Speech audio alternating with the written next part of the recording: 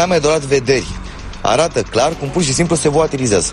Traian Băsescu a fost ajutat de flacăra violet. Biletul conține informații despre extraterestri care au aterizat în New Mexico. Află povestea copilului care trăiește cu un șoarpe în burtă. Pământul nu se învârte. Ești avantajat de tranzitul lui Jupiter prin zodia ta. Întotdeauna percepția creează realitatea. Pentru 42% dintre români, soarele se învârte în jurul pământului. Bolile sufletului netratate, așa spunea și Freud, devin boli organice. Încearcă să înțelegi anumite lucruri cu inima și sufletul. Nu încerca să le raționezi. Am făcut o impolitețe față de spiritul acestei lumânări. Cercetările științifice au arătat că gelul pe bază de extract de melci are extraordinare proprietăți de vindecare. Crezi că în ultimul minut ai auzit o grămadă de aiureli? Noi de la Sceptici în România credem că da. Dar hai să vedem împreună dacă este așa. Bine ați venit la episodul 69 din Sceptici în România, o emisiune în care nu vom vorbi despre sex aproape deloc. Alături de mine, Ovidiu, se află Miruna și un ursuleț polar sceptic, adică e un ursuleț din pluș pe care l-am dat nepoatei mele și, prin urmare, e din familie. Miruna, spune-mi ce anume se întâmplă când inviți un conspiraționist în platou? Da, deci, bine, se întâmplă ce se întâmplă. Am avut în aceste 2 săptămâni în care noi nu am înregistrat, am avut numeroase subiecte legate de conspiraționiști care m-au lovit direct în față. Nu știu ce s-a întâmplat, cred că au fost 2 săptămâni ale conspiraționiștilor. Și sper că acum, fiind la episodul 69, să nu dau de niște conspiraționiști perverși. Și este speranța mea, dar într-adevăr m-am amuzat teribil, pentru că după ce am avut un conspiraționist pe pagina noastră de Facebook care ne-a numit în fel și chip și spre delectarea ascultătorilor noștri care nu s-au uitat pe pagina noastră de Facebook, am fost numiți fraieri, că suntem că am postat un subiect despre un conspiraționist care și-a schimbat părerea, că nu suntem sceptici și că suntem, îmi cer scuze pentru exprimare, dar ținând cont că suntem pe internet și nu există CNA-ul care să ne amendeze, o să citez. Deci este un citat: suntem cei mai bășiți vectori de propagandă corporate.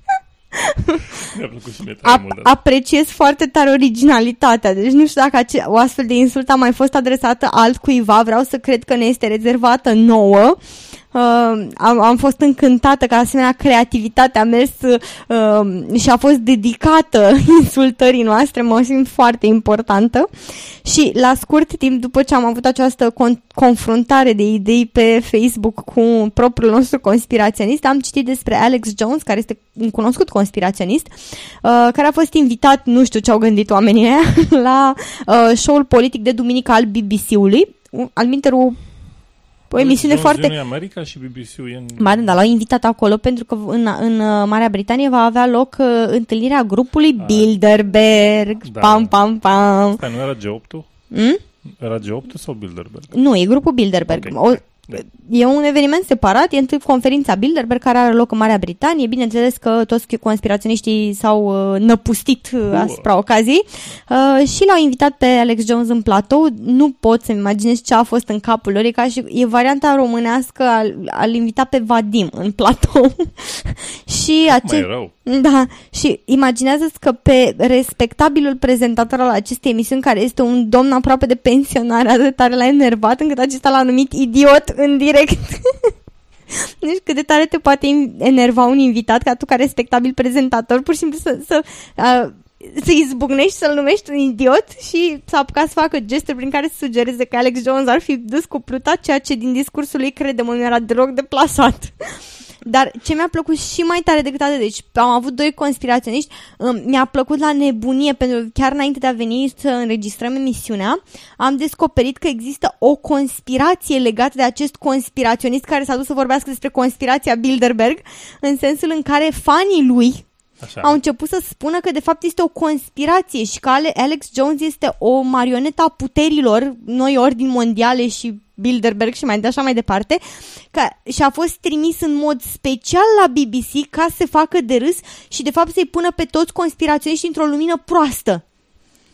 Deci avem de-a face cu E destul de complex conceptul. Înțeleg că oamenii mărunți ca tine și ca mine nu pot pricepe. Tip conspiraționist este parte dintr-o conspirație pentru a strica imaginea conspiraționiștilor.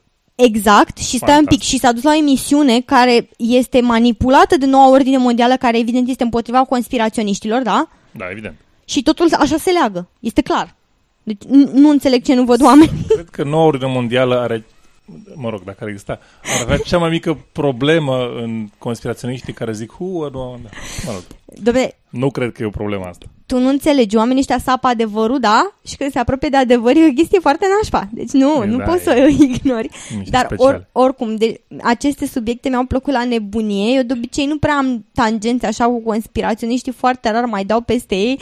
În principiu pentru că mă rog, am o părere mai dubioasă legată de ei, dar așa pur și simplu au năpustit valuri și tot acest val de conspiraționism a venit înspre mine după ce am citit știrea despre Veitch. Veitch este un cunoscut conspiraționist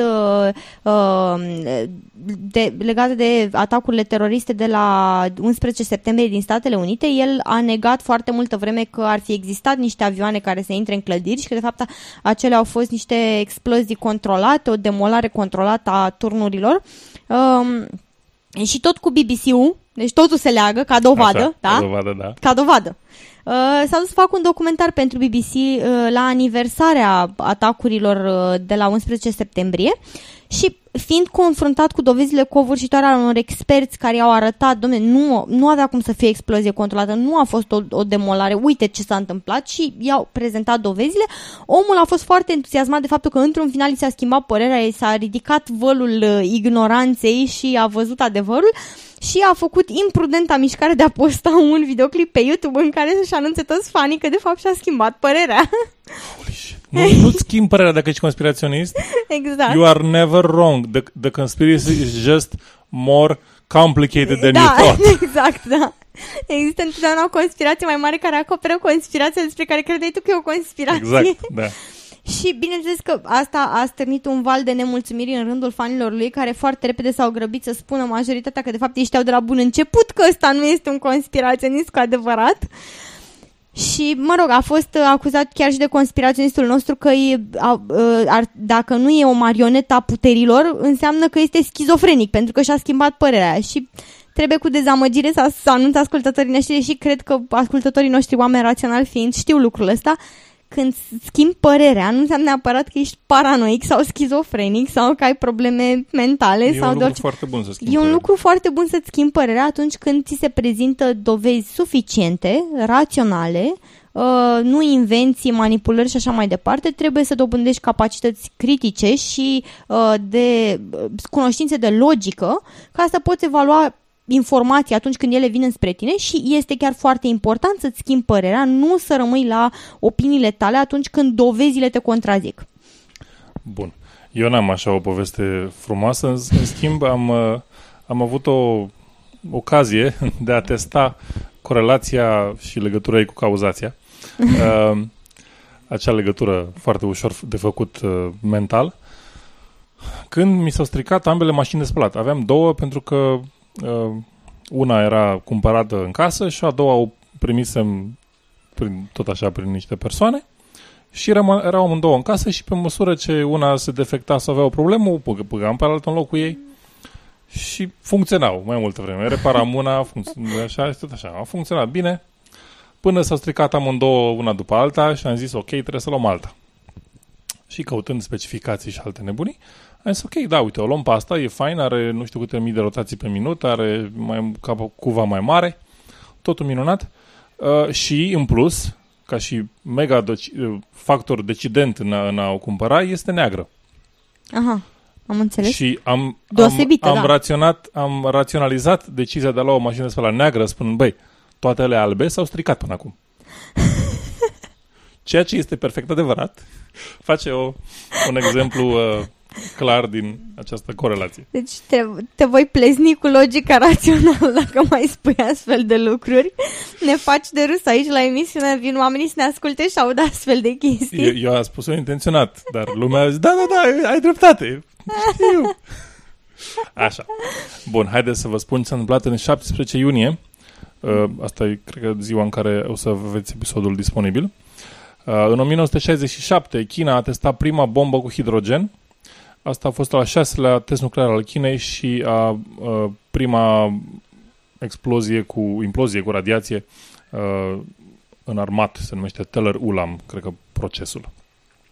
Și în 1950, tot în 17 iunie, a avut loc prima operație de transplant de rinichi în Chicago, într-o operație de 45 de minute, făcută de către doctorul Richard H. Lawler. Wow! Da, un moment important. Da, și acum spune-ne ceva trist. Din păcate, da, am ajuns la rubrica Pericol lipsii de scepticism și ca întotdeauna la această rubrică nu putem să avem decât știri triste. Această săptămână nu face excepție. Avem un subiect despre moartea a 23 de tinere în Nigeria. Aceste tinere cu vârste foarte fragede, au murit în urma apelării la un doctor acesta tradițional, care practică medicina tradițională africană. Ideea este că în Nigeria avortul nu este permis la cererea mamei, avortul este permis numai în situații care țin de sănătatea mamei sau a fătului și în câteva alte excepții, dar o femeie nu se poate duce să ceară un avort în mod legal pentru că pur și simplu nu dorește copilul și nu dorește sarcina și atunci foarte multe femei sunt obligate să recurgă la avorturi ilegale, în principal pentru că nu își pot permite. Nigeria este o țară săracă, nu își permit să aibă acei copii, nu au din ce să-i crească și atunci apelează la acești doctori în medicină tradițională. Nu avem foarte multe date despre moartea acestor femei. Știrea vine chiar dintr-un ziar local. Se pare că acest doctor le-a dat un amestec de ierburi și nu se știe exact dacă femeile au murit din cauza ingerării amestecului de ierburi naturale, am spune, sau datorită procedurii la care au mai putut fi supuse de către acest doctor. Cert este că autoritățile s-au sesizat după ce o tânără de 22 de ani, care lucra ca ajutor într-o casă din zona unde s-au petrecut aceste decese, a murit. Și în urma investigațiilor s-a descoperit că la acest doctor tradițional apelau femeile pentru a scăpa de sarcinile nedorite. Apoi s-a sesizat faptul că au fost descoperite mai multe femei care decedaseră și aveau diferite însemne sau amestecuri de ierburi pe lângă ele, au fost găsite în condiții suspecte și au fost legate de acest individ. Aici discuția trebuie legată de două lucruri. Indiferent care este cauza pentru care aceste tinere, din cauza din care aceste tinere au murit, asta se întâmplă atunci când nu îi permiți unei femei să dispună de corpul ei așa cum crede ea de cuvință. Erau toate tinere a căror moarte era foarte ușor de prevenit dacă aveau acces la servicii medicale de calitate într-un spital. Bun, eu nu zic acum, sistemul sanitar din Nigeria sunt convinsă că nu este strălucit, dar cu siguranță este mult mai bun decât să apelezi la un individ într-o colibă care îți dă, Doamne știe ce, într-o sticluță și zice te acasă și bea și eventual îți mai și inserează temir ce pe temir unde, ca să te scape de o sarcină nedorită. Deci nu asta este metoda la care ar trebui și nu asta este felul în care o femeie ar trebui să ajungă să dispună de corpul ei pentru că nu dorește o sarcină. Există metode sigure, avortul legal în spital este una dintre cele mai sigure proceduri medicale. Studiile au demonstrat în repetate rânduri de-a lungul timpului și aceste studii le puteți accesa și pe pagina noastră, există linkuri către ele la dezbaterea legată de avort pe care am avut-o anul trecut. au demonstrat că nu există efecte pe termen lung legate de reproducție, femeile pot să facă copii, nu există efecte psihologice semnificative, adică nu, femeile care fac un avort nu suferă de depresii, tendințe suicidale sau și așa mai departe. Am senzația chiar că există un studiu, s-ar putea să greșesc foarte tare, dar îmi amintesc doar titlul. Există un studiu care spune că există depresii în cazul femeilor care nu au putut să facă un avort. Da, într-adevăr. Da, femeile care sunt obligate să ducă o sarcină la termen, într-adevăr, au vom încerca să găsim acest studiu, să vă punem și linkul în linkurile acestui episod pentru a putea să vedeți și voi. Și a doua concluzie care poate fi trasă din această experiență tragică este faptul că e încă o dovadă a faptului că nu tot ceea ce este natural este bun, doar faptul că îți amestecă niște ierburi naturale bio luate de pe câmp, asta nu înseamnă că și trebuie să consumi respectivul amestec.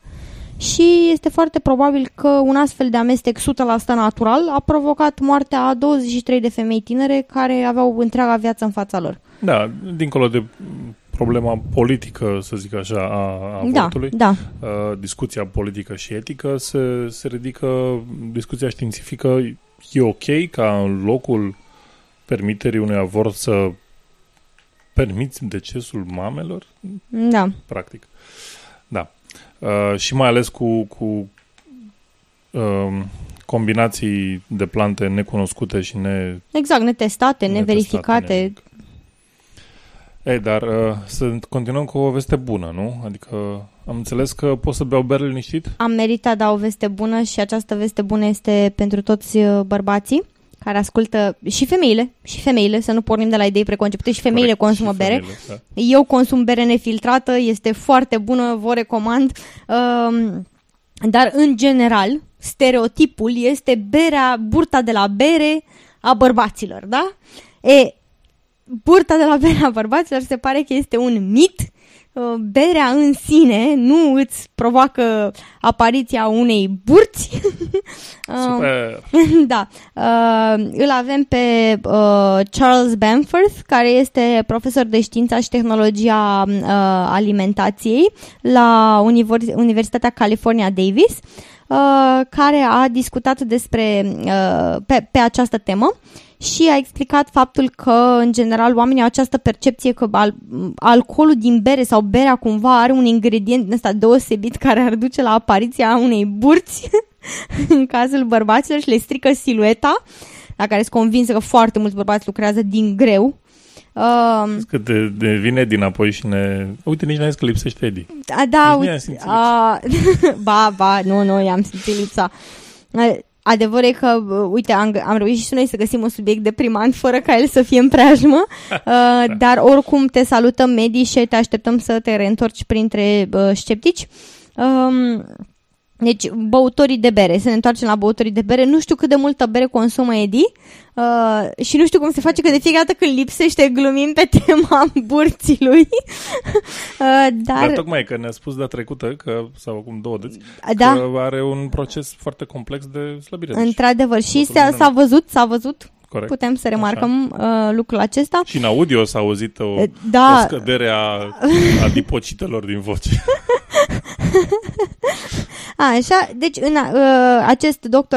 acest profesor ne explică că nu este nimic magic în alcoolul din bere, este pur și simplu alcool și în general în băuturile alcoolice, alcoolul este cel care conține caloriile, care duce la îngrășare, ca să zicem așa.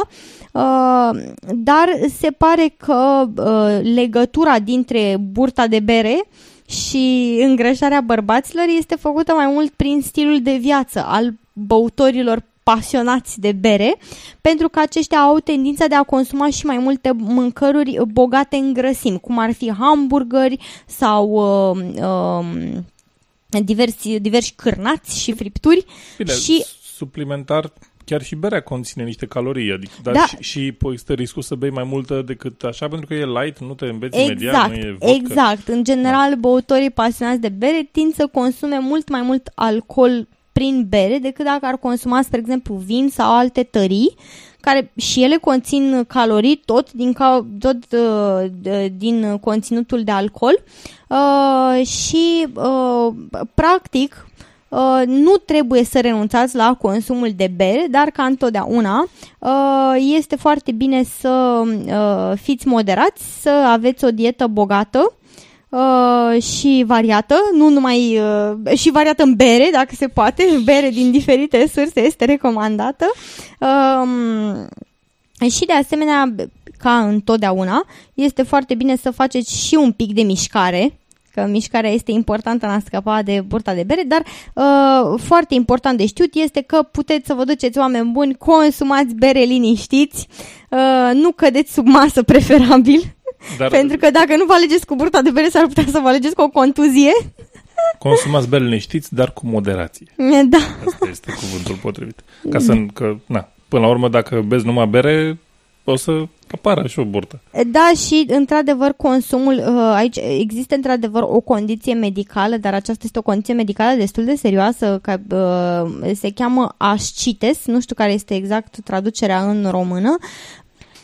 Deci este vorba despre o condiție medicală gastroenterologică în care fluid se acumulează în cavitatea peritoneală, dar bineînțeles că aici nu discutăm pur și simplu despre burticica care se formează la majoritatea bărbaților pasionați de consumul de bere. Deci, per total, concluzia pe care putem să o tragem este că puteți să sărbătoriți după ascultarea acestui episod cu o bere rece direct de la frigider. Da. Și să vă bucurați de ea fără vină. Da, dar să nu beți cola. Aoleu. Nu, dacă tot suntem în secțiunea băuturi interzise. Așa. Aparent, Coca-Cola conține avortoni și mulțumim, Vasilică, pentru acest subiect. Aoleu. Asta declară în totală cunoștință de cauză părintele Cleopa. Mai ales. Părintele Cleopa, care nu e cel care a murit în 98. Nu? Nu. Credeam că ai vorbit cu... Ar fi tare. Cu fantoma lui și ți-a spus asta. A avut o revelație post-mortem. Nu, eu pe site-ul aradon.ro. E Arad Online. Asta e, ok. Da, deci nu este vorba de Ilie Cleopa, care a murit în 98, ci este vorba de Jurj Cleopa, care e duhovnicul mănăstirii Gai. Și evident un cunoscător al științei, al alimentației. Da. Da? Evident. Bun, ok. Din vasta experiență de viață. Așa. Asta, aparent, părintele Cleopa II este cunoscut pentru că a făcut cardul electronic de sănătate la numită unealta diavolului. Și acum se întoarce din nou în presă, ca Bianca Drăgușanu, spunând, și articolul spune, de data aceasta e vorba de băuturile răcoritoare pe bază de cola. Părintele Cleopa îi sfătuiește pe noriașii care participă la slujbele sale să nu consume astfel de sucuri pentru că ele conțin avortoni. Dacă beți cola, beți din sângele copiilor voștri. Este mesajul pe care l-au reționat credincioșii din partea duhovnicului mănăstirii Gai. Wow! Dar învățăturile Părintele Cleopa nu se opresc aici. El le-a predicat în orașul despre Anticristul care s-a născut deja, da? Dar și... știe dânsul. Vreau și să-l cunosc. Să te pui bine. Bă. Păi logic. Așa, dar și despre sfârșitul lumii care va veni în primii ani de deceniul al treilea. Deci în 15 ani așa. Iară? Mamă, deci de-abia am scăpat de una, așteptam una nouă. Așa, poate că o să fie și el încă în viață. Și pentru a dovedi că e bine ancorat în realitate, nu s-a întâmplat asta până acum, duhovnicul mănăstirii Gai le-a explicat în celor că diavolul este la Bruxelles și că însuși Uniunea Europeană este diavolul. Dar acum eu sunt confuz cine e Anticristul dacă Uniunea Europeană e diavolul. Păi stai un pic, eu știu asta. Da. Anticristul e Obama. Da, da. Am aflat deja asta, da, vezi? Obama este de la guvernare, o să fie acolo pensionar, nu mai contează. Păi nu nimic, lasă că dacă aleg o femeie, data viitoare, ea poate să fie Anticristul. Doamna Clinton. Bun. Arhiepiscopia Aradului se delimitează de... N-a zis nimic de genul ăsta, a zis că a vorbit în nume personal. Și nu reprezintă punct de vedere al bisericii. Și cum e o țară liberă, presa, sigur că părerea oricui este bună de pus în ramă. Ok. Și, evident, există niște lucruri spuse, aflate, realitatea, și să zic așa, despre Coca-Cola și cu avortoni. Primul lucru fals este că e vorba de Pepsi. Culmea ironiei. Deci ce jignire, nene. Dar cred că Pepsi a aflat zvonul și a întors-o. Băi, stai așa, schimbăm e-mail-ul, delete și schimbăm, punem Coca-Cola, că na. Și uite așa. În America e permis, sau era permis, nu mai știu sigur, să pui două produse, le dai numele, să zici, uite, eu sunt mai bun decât competitorul meu pe care îl cheamă Gigel. Da, este permisă contra-campania de publicitate. Da. Așa.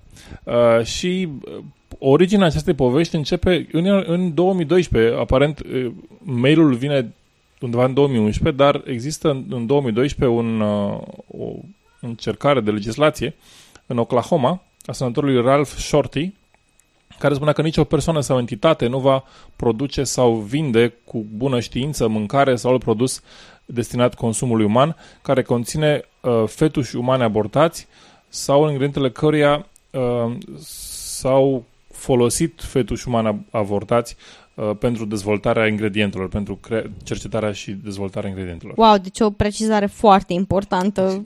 Massively. Bun, a sunat foarte ciudat, evident, și acum hai să vedem ce se întâmplă. Există o linie de celule care se folosesc în cercetare, numită HEK293, și sunt într-adevăr derivate dintr-un embrion uman de prin 1972. Ok. Da. Deci copii ale unor rămășițe de embrion care sunt folosite în cercetare, care din cercetare ar putea să rezulte cumva ceva care are legătură cu alimentația, și asta este o mega problemă. Mega problemă. Am înțeles. Așa. Senomics este o companie de biotehnologie americană focusată pe dezvoltarea și descoperirea unor ingrediente de aromatizare, să zic așa, pentru mâncare, băuturi și alte ingrediente din industrie, în special aditivi care îmbunătățesc anumite arome și mirosuri. Aha, adică ce fac ei este să cerceteze interacțiuni chimice între substanța produsul din mâncare și gura noastră, ca să ne dea impresia că un produs e mai dulce, mai sărat, mai acru, mai amar, mai plin de umami. Mai aromat, să zic așa. Și într-adevăr, ei în cercetarea diverselor produse pe care le cercetează, folosesc și HEK293, pentru că există e cercetare, ce poți să zici. Folosești tot ce ai la dispoziție când e cercetare. Și au intrat în Da, stai un pic, păi nu așa. Deci folosești niște copii ale unor rămășițe de embrion de prin anii 70, deci nu este permis așa ceva. Da. Deci e ca și cum ai mânca piciorul unui copil. Corect. Și au intrat în conflict Senomics cu organizația Pro-Life Copiii lui Dumnezeu pentru Viață. Și care au luat un studiu probabil că oferit de către Senomics, în care au zis că, uite, folosim această linie de celule, și această organizație a cerut un boicot a companiilor majore care lucrează cu Senomics, incluzând aici Nestle, Campbell e o firmă de supe, Kraft și PepsiCo. Wow, clar. Da. Deci nu, clar. Așa. Și de acolo s-a ajuns, îmi imaginez cumva s-a făcut legătura. Da, evident. Ok, ce s-a mai întâmplat mai departe? Mă rog, nu pot să zic. Ei, într-adevăr, fac cercetare pe aceste celule. Poți să zici că au început la un moment dat, dar nu mai există, nu știu, nu se ascunde sufletul copilului în celula din rinichi. Nu înțeleg exact care e problema. Există celule umane în cercetare luate de la multe persoane și dacă mergi la un laborator, ții niște analize de sânge, e foarte posibil ca o parte din probele tale biologice, dacă să ajungă la un moment dat în cercetare, da. Da, să ajungă să fie folosită în cercetare. Este anonim, nu se știe cine ești tu, nu se știe. Mă rog. Nu, da, știi care e chestia? Mă gândesc că poate că faptul că aceste celule sunt folosite, adică mă gândesc că e mult mai ușor de tolerat dacă le spui, folosim aceste celule umane pentru a lupta împotriva cancerului, știi? Dacă spui pentru gusturi în alimentație. Există totuși o intenție bună.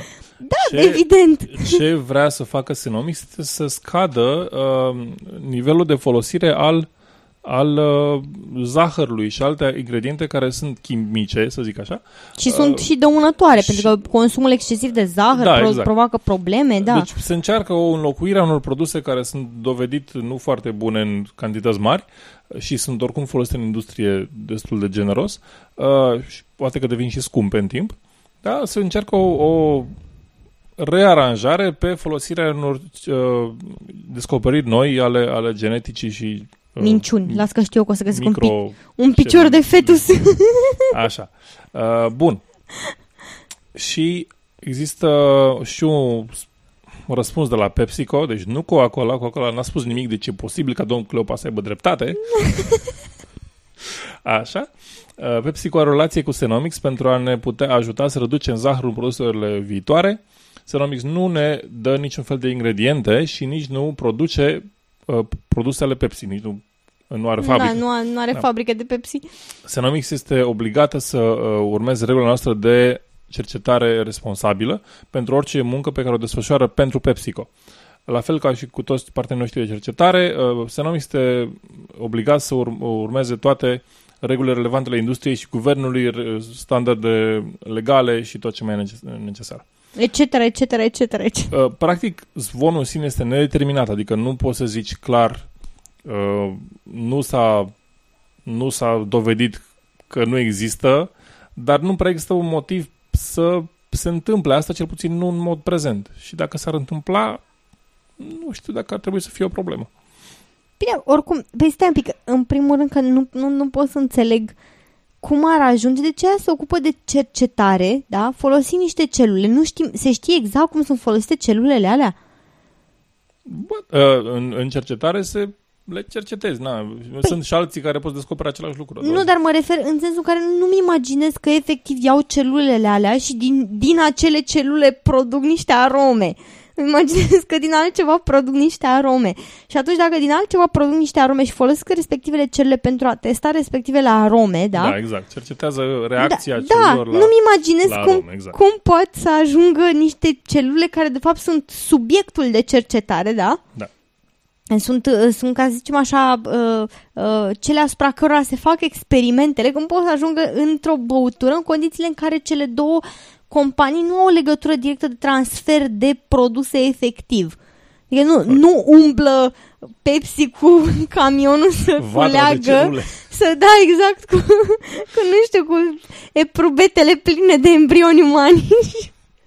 Da, și oricum, la fel, este o altă poveste, am mai spus-o în podcast, ale celor Hela, care vin de la o doamnă numită Henrietta Lacks, o muncitoare în fabrică de culoare care avea o anumită linie. Pe celulele ei s-a descoperit, se testează acum și s-au testat diverse vaccinuri, diverse soluții împotriva cancerului. Sunt celule canceroase care se mulțesc în continuu în laborator. Se testează foarte multe lucruri pe asta. Este un benefit pentru societate.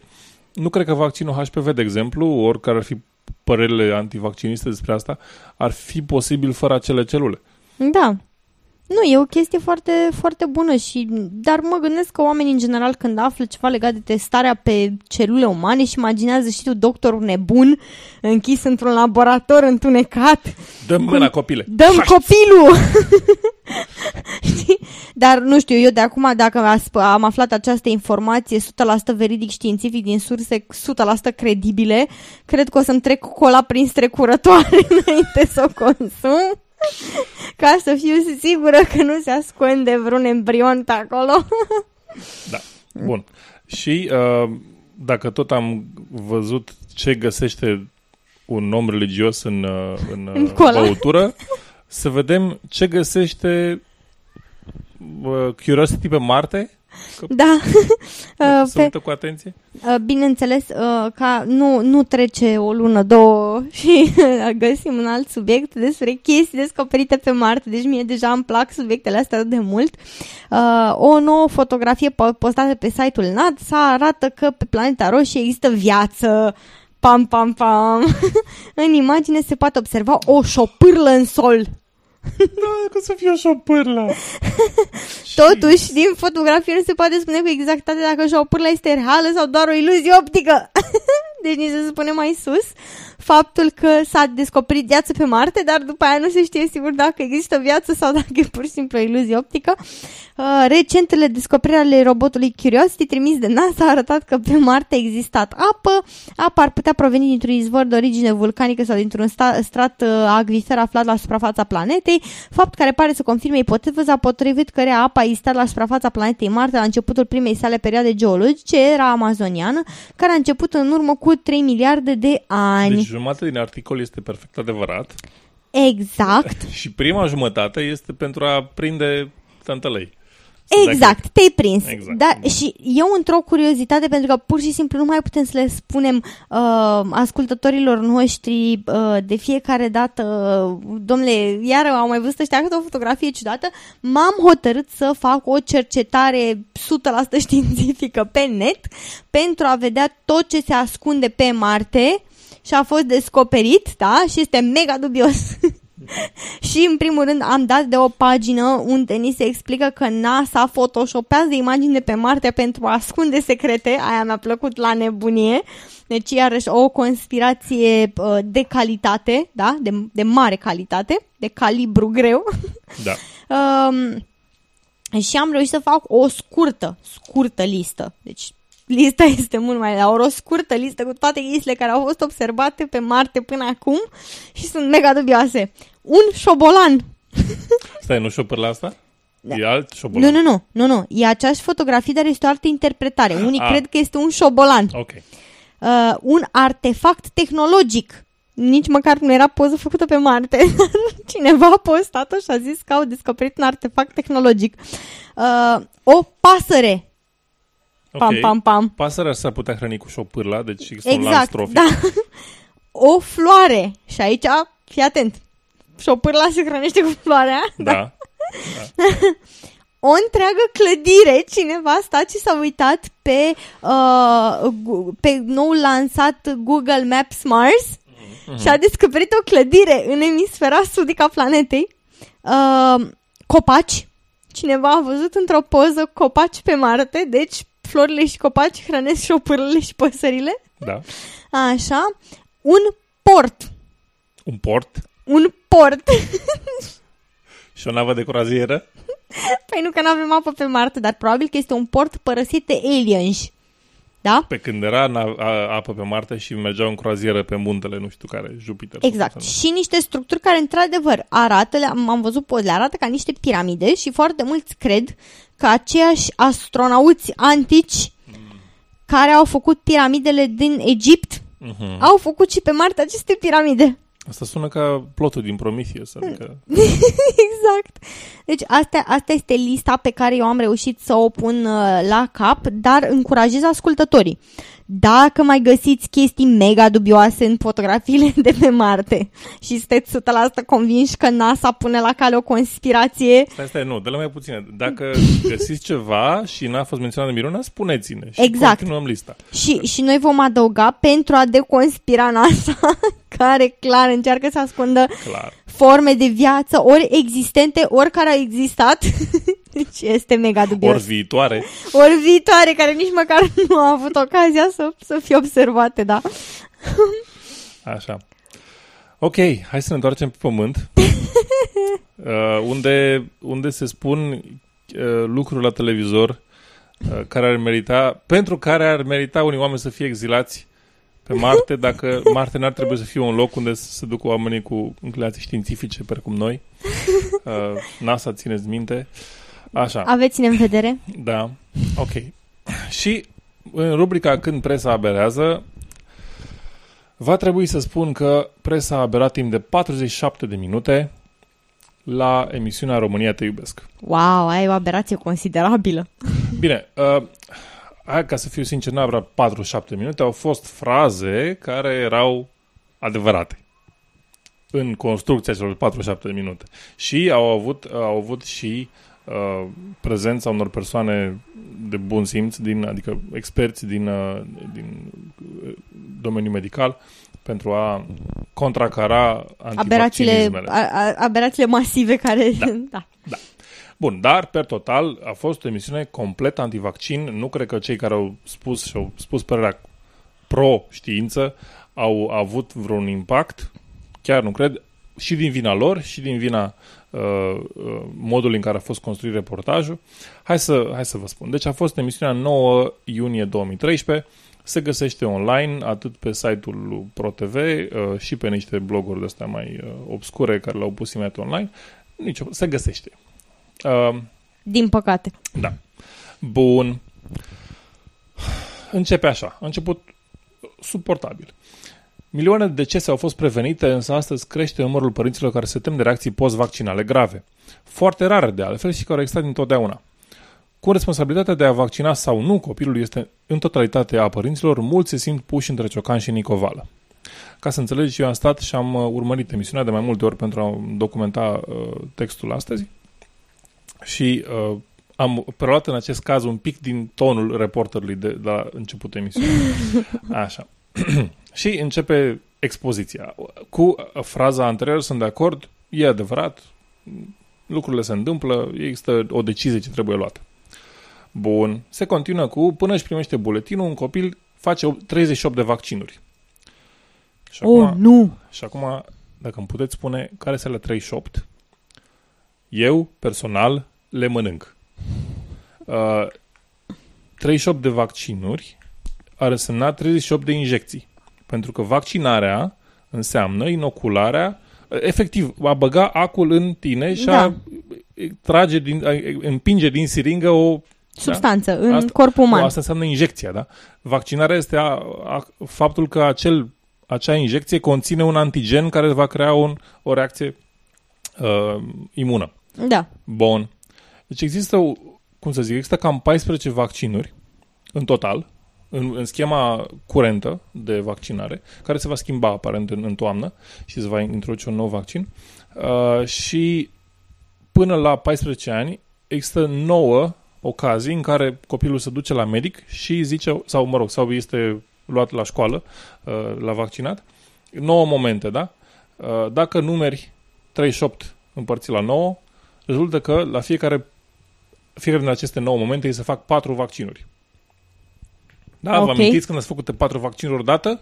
Amintiți-vă în copilărie când faceați câte 4 vaccinuri odată. Este perfect logic. Bun. Trecem mai departe.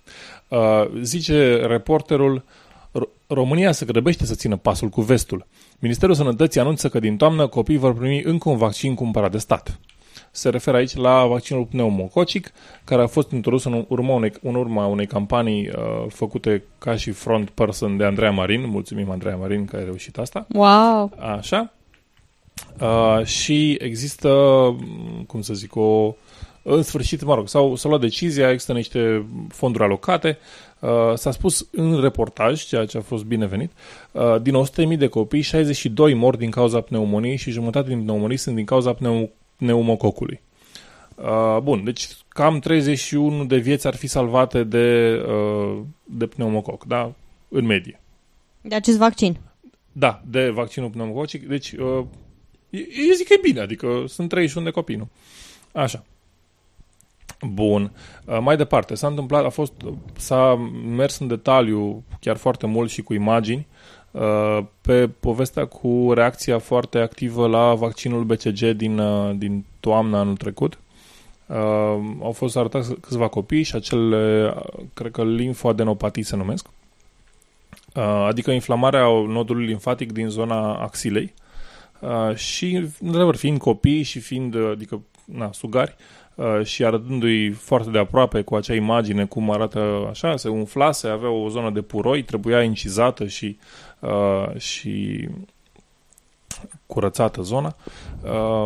Arăta șocant, s-a mers foarte mult pe a da imagini șocante și a speria, practic. Uite ce chestiune gravă se întâmplă, uite ce nu știu cum. Bun, până la urmă au citit și raportul Consiliului de Sănătate, nu mai știu exact cum se numește, și au zis unde se spunea că a fost o problemă cu un lot, ceea ce se întâmplă regulat, cu un lot de vaccinare și în acel lot reacțiile au fost mai des întâlnite. La următorul lot s-a încercat s-a obținut o evidență a reacțiilor adverse și evident nu s-a întâmplat la fel de des, adică s-a întâmplat de 10 ori mai rar Dar ei au spus exact acolo că a fost o reacție la 10.000 în cazul lotului X și în lotul Y a fost o reacție la 100.000. Deci a ajuns la acea reacție, la acel nivel de reacții vaccinale acceptabil pentru protecția populației. Bun. Există 2 persoane care au venit pentru a susține vaccinurile. Primul este domnul dr. Victor Oslavski și al doilea este conferențiarul dr. Alexandru Rafila, care face parte din Consiliul Național de Vaccinologie, cred că se numește, iar Victor Oslavski este reprezentant al Organizației Mondiale a Sănătății. Bun. Și practic erau 2 bărbați, fiecare în biroul lui, și în restul emisiunii erau doar femei. Nu vreau să zic că e ceva rău în asta, dar era o chestiune de războiul sexurilor în protejarea copiilor. Am înțeles. Deci era discretă, dar mie așa mi s-a părut că ar fi acolo. Bun. Eu acum știu o mamă, nu știe nimeni.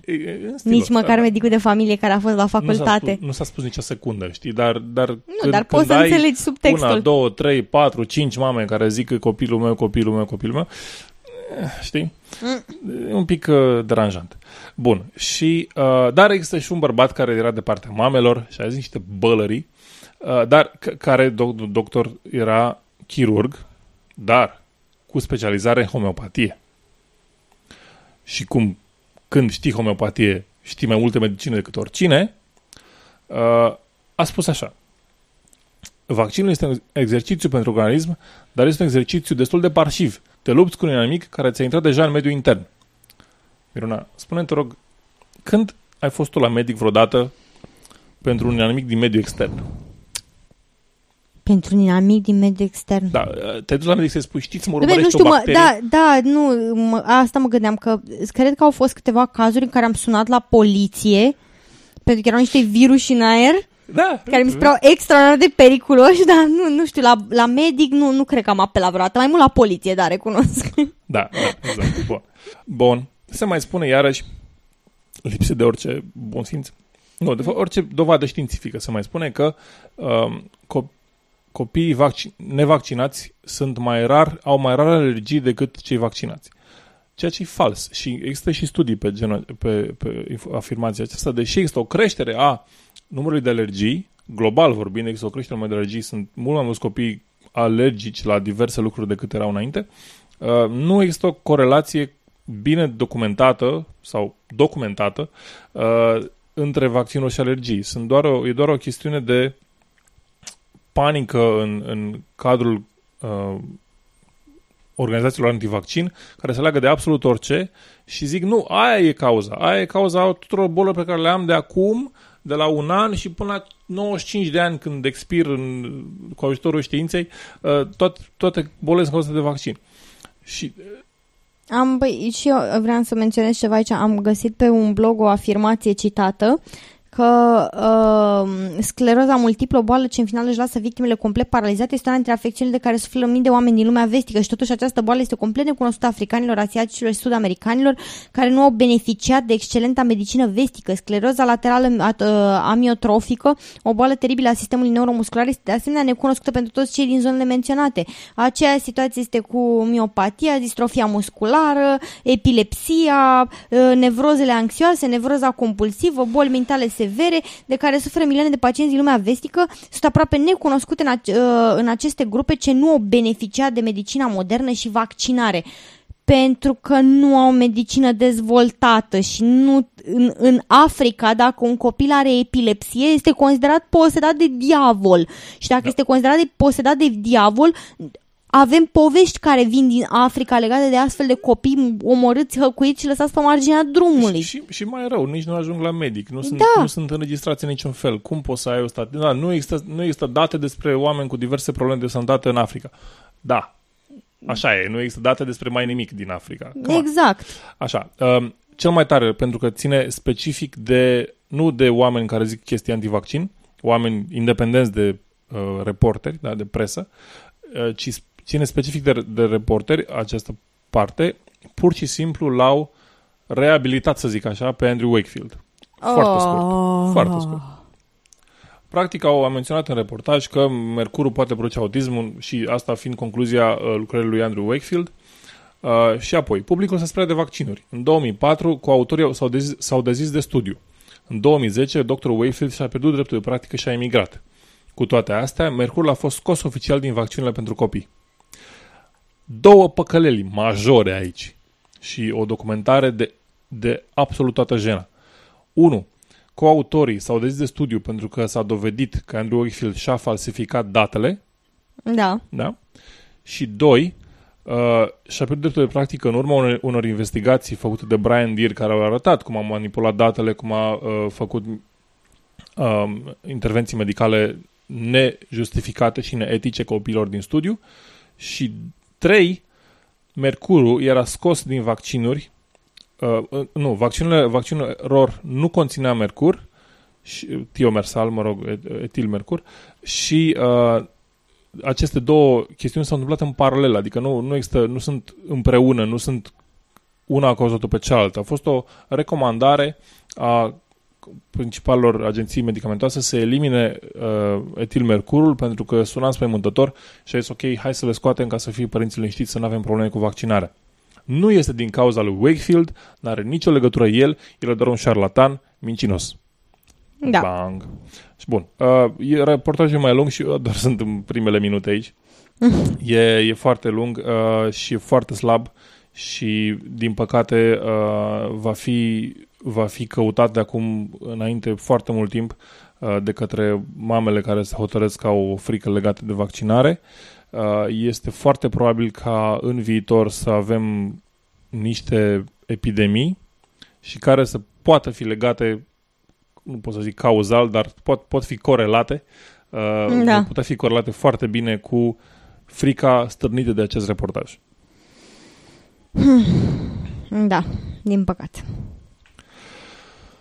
Ok, hai să ne liniștim. Mă enervează foarte tare antivacciniștii. Așa. Pe ce om rațional nu enervează antivacciniștii? Da. Gândește că ne-au trebuit 10 de ani ca să dezvoltăm vaccinuri care să protejeze copiii nevinovați de niște boli absolut îngrozitoare.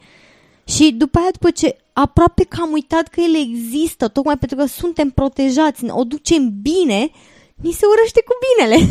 Nu, copiii mei sunt mai speciali, nu fac boala asta niciodată. Până când o fac și după aia îți smulgi părul din cap. Da. Am găsit și niște știri, au fost și niște știri, nici nu are sens să le spun, dar pot să povestesc, să-l dăm link-uri, mă refer. Există niște părinți, cred că în UK sau în Noua Zeelandă, care au spus, au refuzat vaccinarea DTP și apoi le-a murit copilul de pertussis și au ieșit în presă spunând, băi, ne-am înșelat. Deci ne-am înșelat amarnic. Există, chiar săptămâna asta am văzut o știre despre părinți care tot așa au refuzat să-și vaccineze copiii și unul dintre copiii lor a făcut o infecție cu tetanus de la o zgârietură. Nu, tetanus. Nu, asta e un caz recent și copilul n-a murit. Copilul a supraviețuit, dar a fost băgat în comă indusă timp de 3 zile pentru că infecția cu tetanus când refuzi vaccinarea este absolut îngrozitoare, produce niște spasme musculare înfiorătoare și dureri groaznice și la fel părinții au acceptat să iasă în presă să vorbească despre asta ca să promoveze vaccinarea, să spună, doamne, ne-am înșelat și nu, e aceeași poveste, dar am găsit eu datele, practic. Și imediat după ce copilul a pățit chestia asta, s-au dus și au vaccinat și ceilalți de copii care erau complet nevaccinați, n-aveau nimic făcut și au vaccinat pe toată linia. Deci așa a fost o chestie asta, frate, screw it now! Păi dacă duci în presă, măcar să ai obrazul să... Da, bineînțeles. Da. Ok. Dar cred că este cazul să ne distrăm acum, nu? Da. Sau să ne punem... da, stai așa. Trebuie să mă surprinzi pe neașteptate. Evident. Trebuie să devii tu sceptic pe neașteptate. Și am o știre extraordinar de interesantă pentru tine. Creierul bărbaților se maturizează la vârsta de 43 de ani, în timp ce al femeilor la 32 de ani, relevă un studiu recent realizat în Marea Britanie. Și până acum se știa că femeile se maturizează înaintea bărbaților, însă nu se bănuia că pragul e atât de depărtat între reprezentanții celor două sexe. Realitatea e că înșiși bărbații recunosc că se maturizează mai târziu, aceștia declarându-se imaturi în număr de 2 ori mai mare decât femeile. Concret, unul din 4 bărbați se autodeclară imaturi, iar statisticile arată că 3 din 4 femei au sfârșit o relație pentru că și-au pierdut răbdarea din cauza imaturității bărbatului de lângă ele. Și Ni se spune mai departe în acest mirobolant articol, care evident conține foarte multe chestii 100% științifice, că 8 din 10 femei cred că bărbații nu vor înceta niciodată să se comporte copilărește, acest tip de comportament încadrându-se flatulențele, mâncatul de la fast food la ore târzii, jocul pe calculator, șofatul cu viteză mare, luatul în derâdere al regulilor, condusul cu muzica la volum maxim, încercările de a învinge în jocurile cu copiii, tăcutul în timpul unui moment tensionat, nepriceperea la a găti ceva simplu. Băi, sunt vinovat de unele dintre astea. Nu de flatulențe. Și nici de condus, că nu am permis. Dar... ca dovadă că ești matur. Ca dovadă că ești matur, da. Ok. Foarte dificil de spus dacă e bullshit or not. E un studiu pe tema asta? Da, un studiu din Marea Britanie. Și este... Hai să înțeleg. E un studiu care discută despre părerile unora și altora despre ei înșiși sau cross-gender, așa? Dom'le, nu ni se spune exact. Ni se spune că e un studiu științific al cercetătorilor din Marea Britanie, da? Deci... Ok, hai să atingem asta cu maturizarea creierului.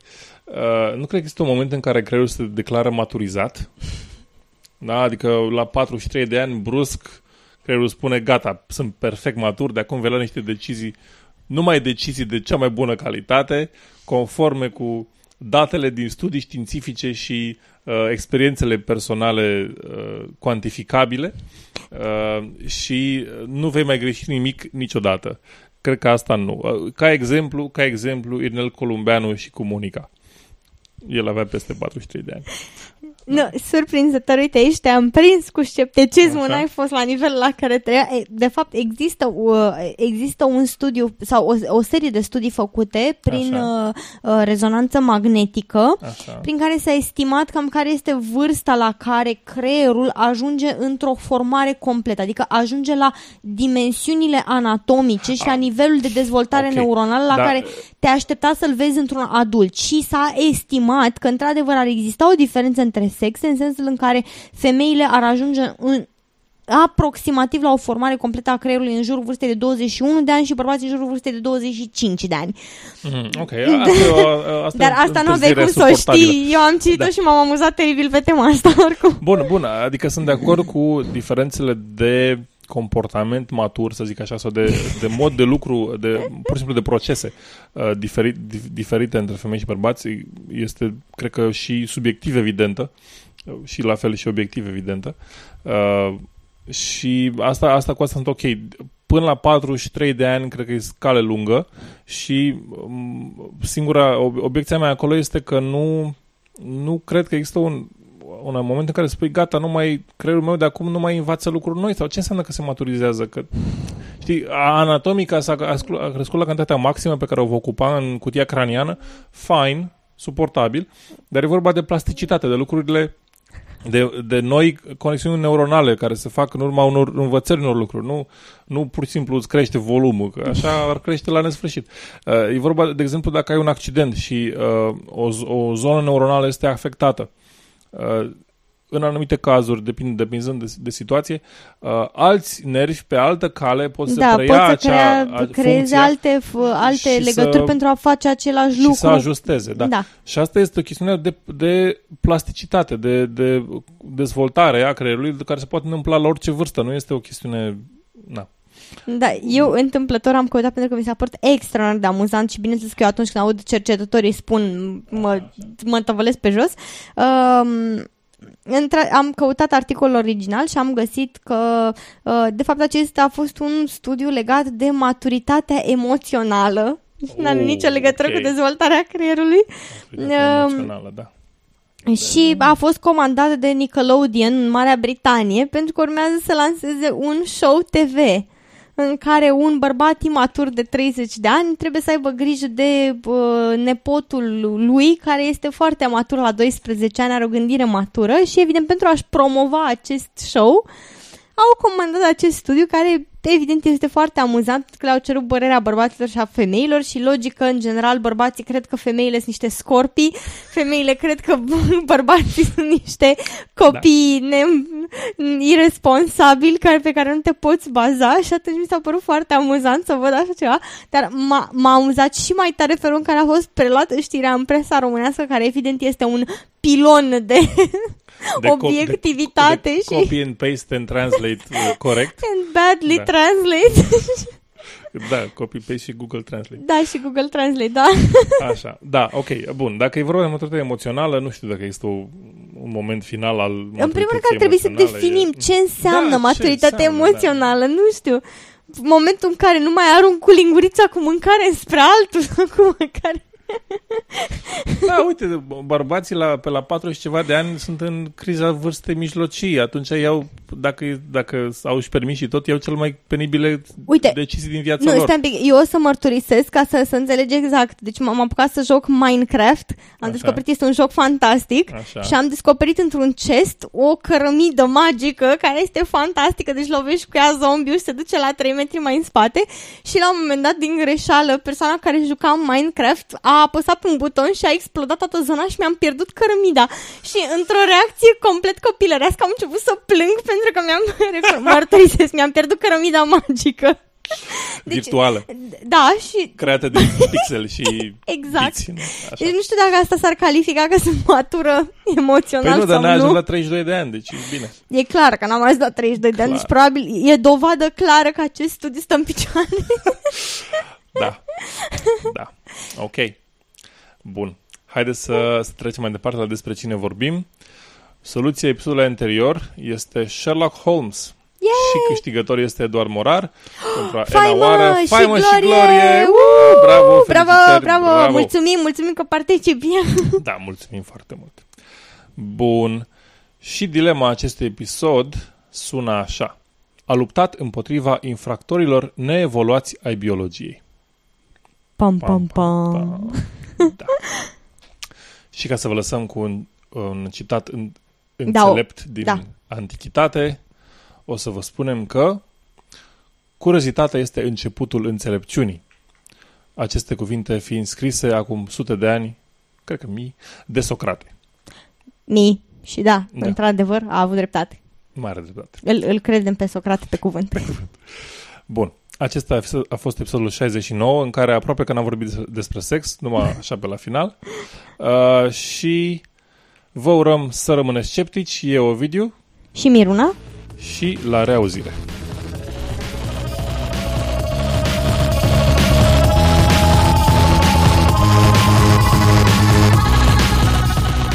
Ați ascultat Sceptici în România. Pentru sugestii și comentarii ne puteți contacta la podcast@sceptici.ro, pe pagina de contact sau în formular de comentarii, pe Twitter sau pe pagina noastră de Facebook.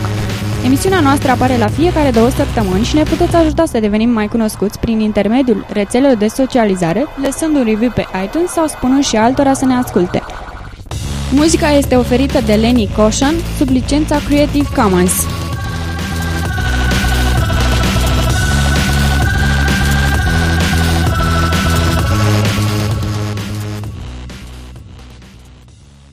Este o condiție medicală gastroenterologică. Este o condiție medicală este o condiție gastronomică. Lasă-mă să spun aici. Gastroenterologică. Așa, Mersi. Este o condiție medicală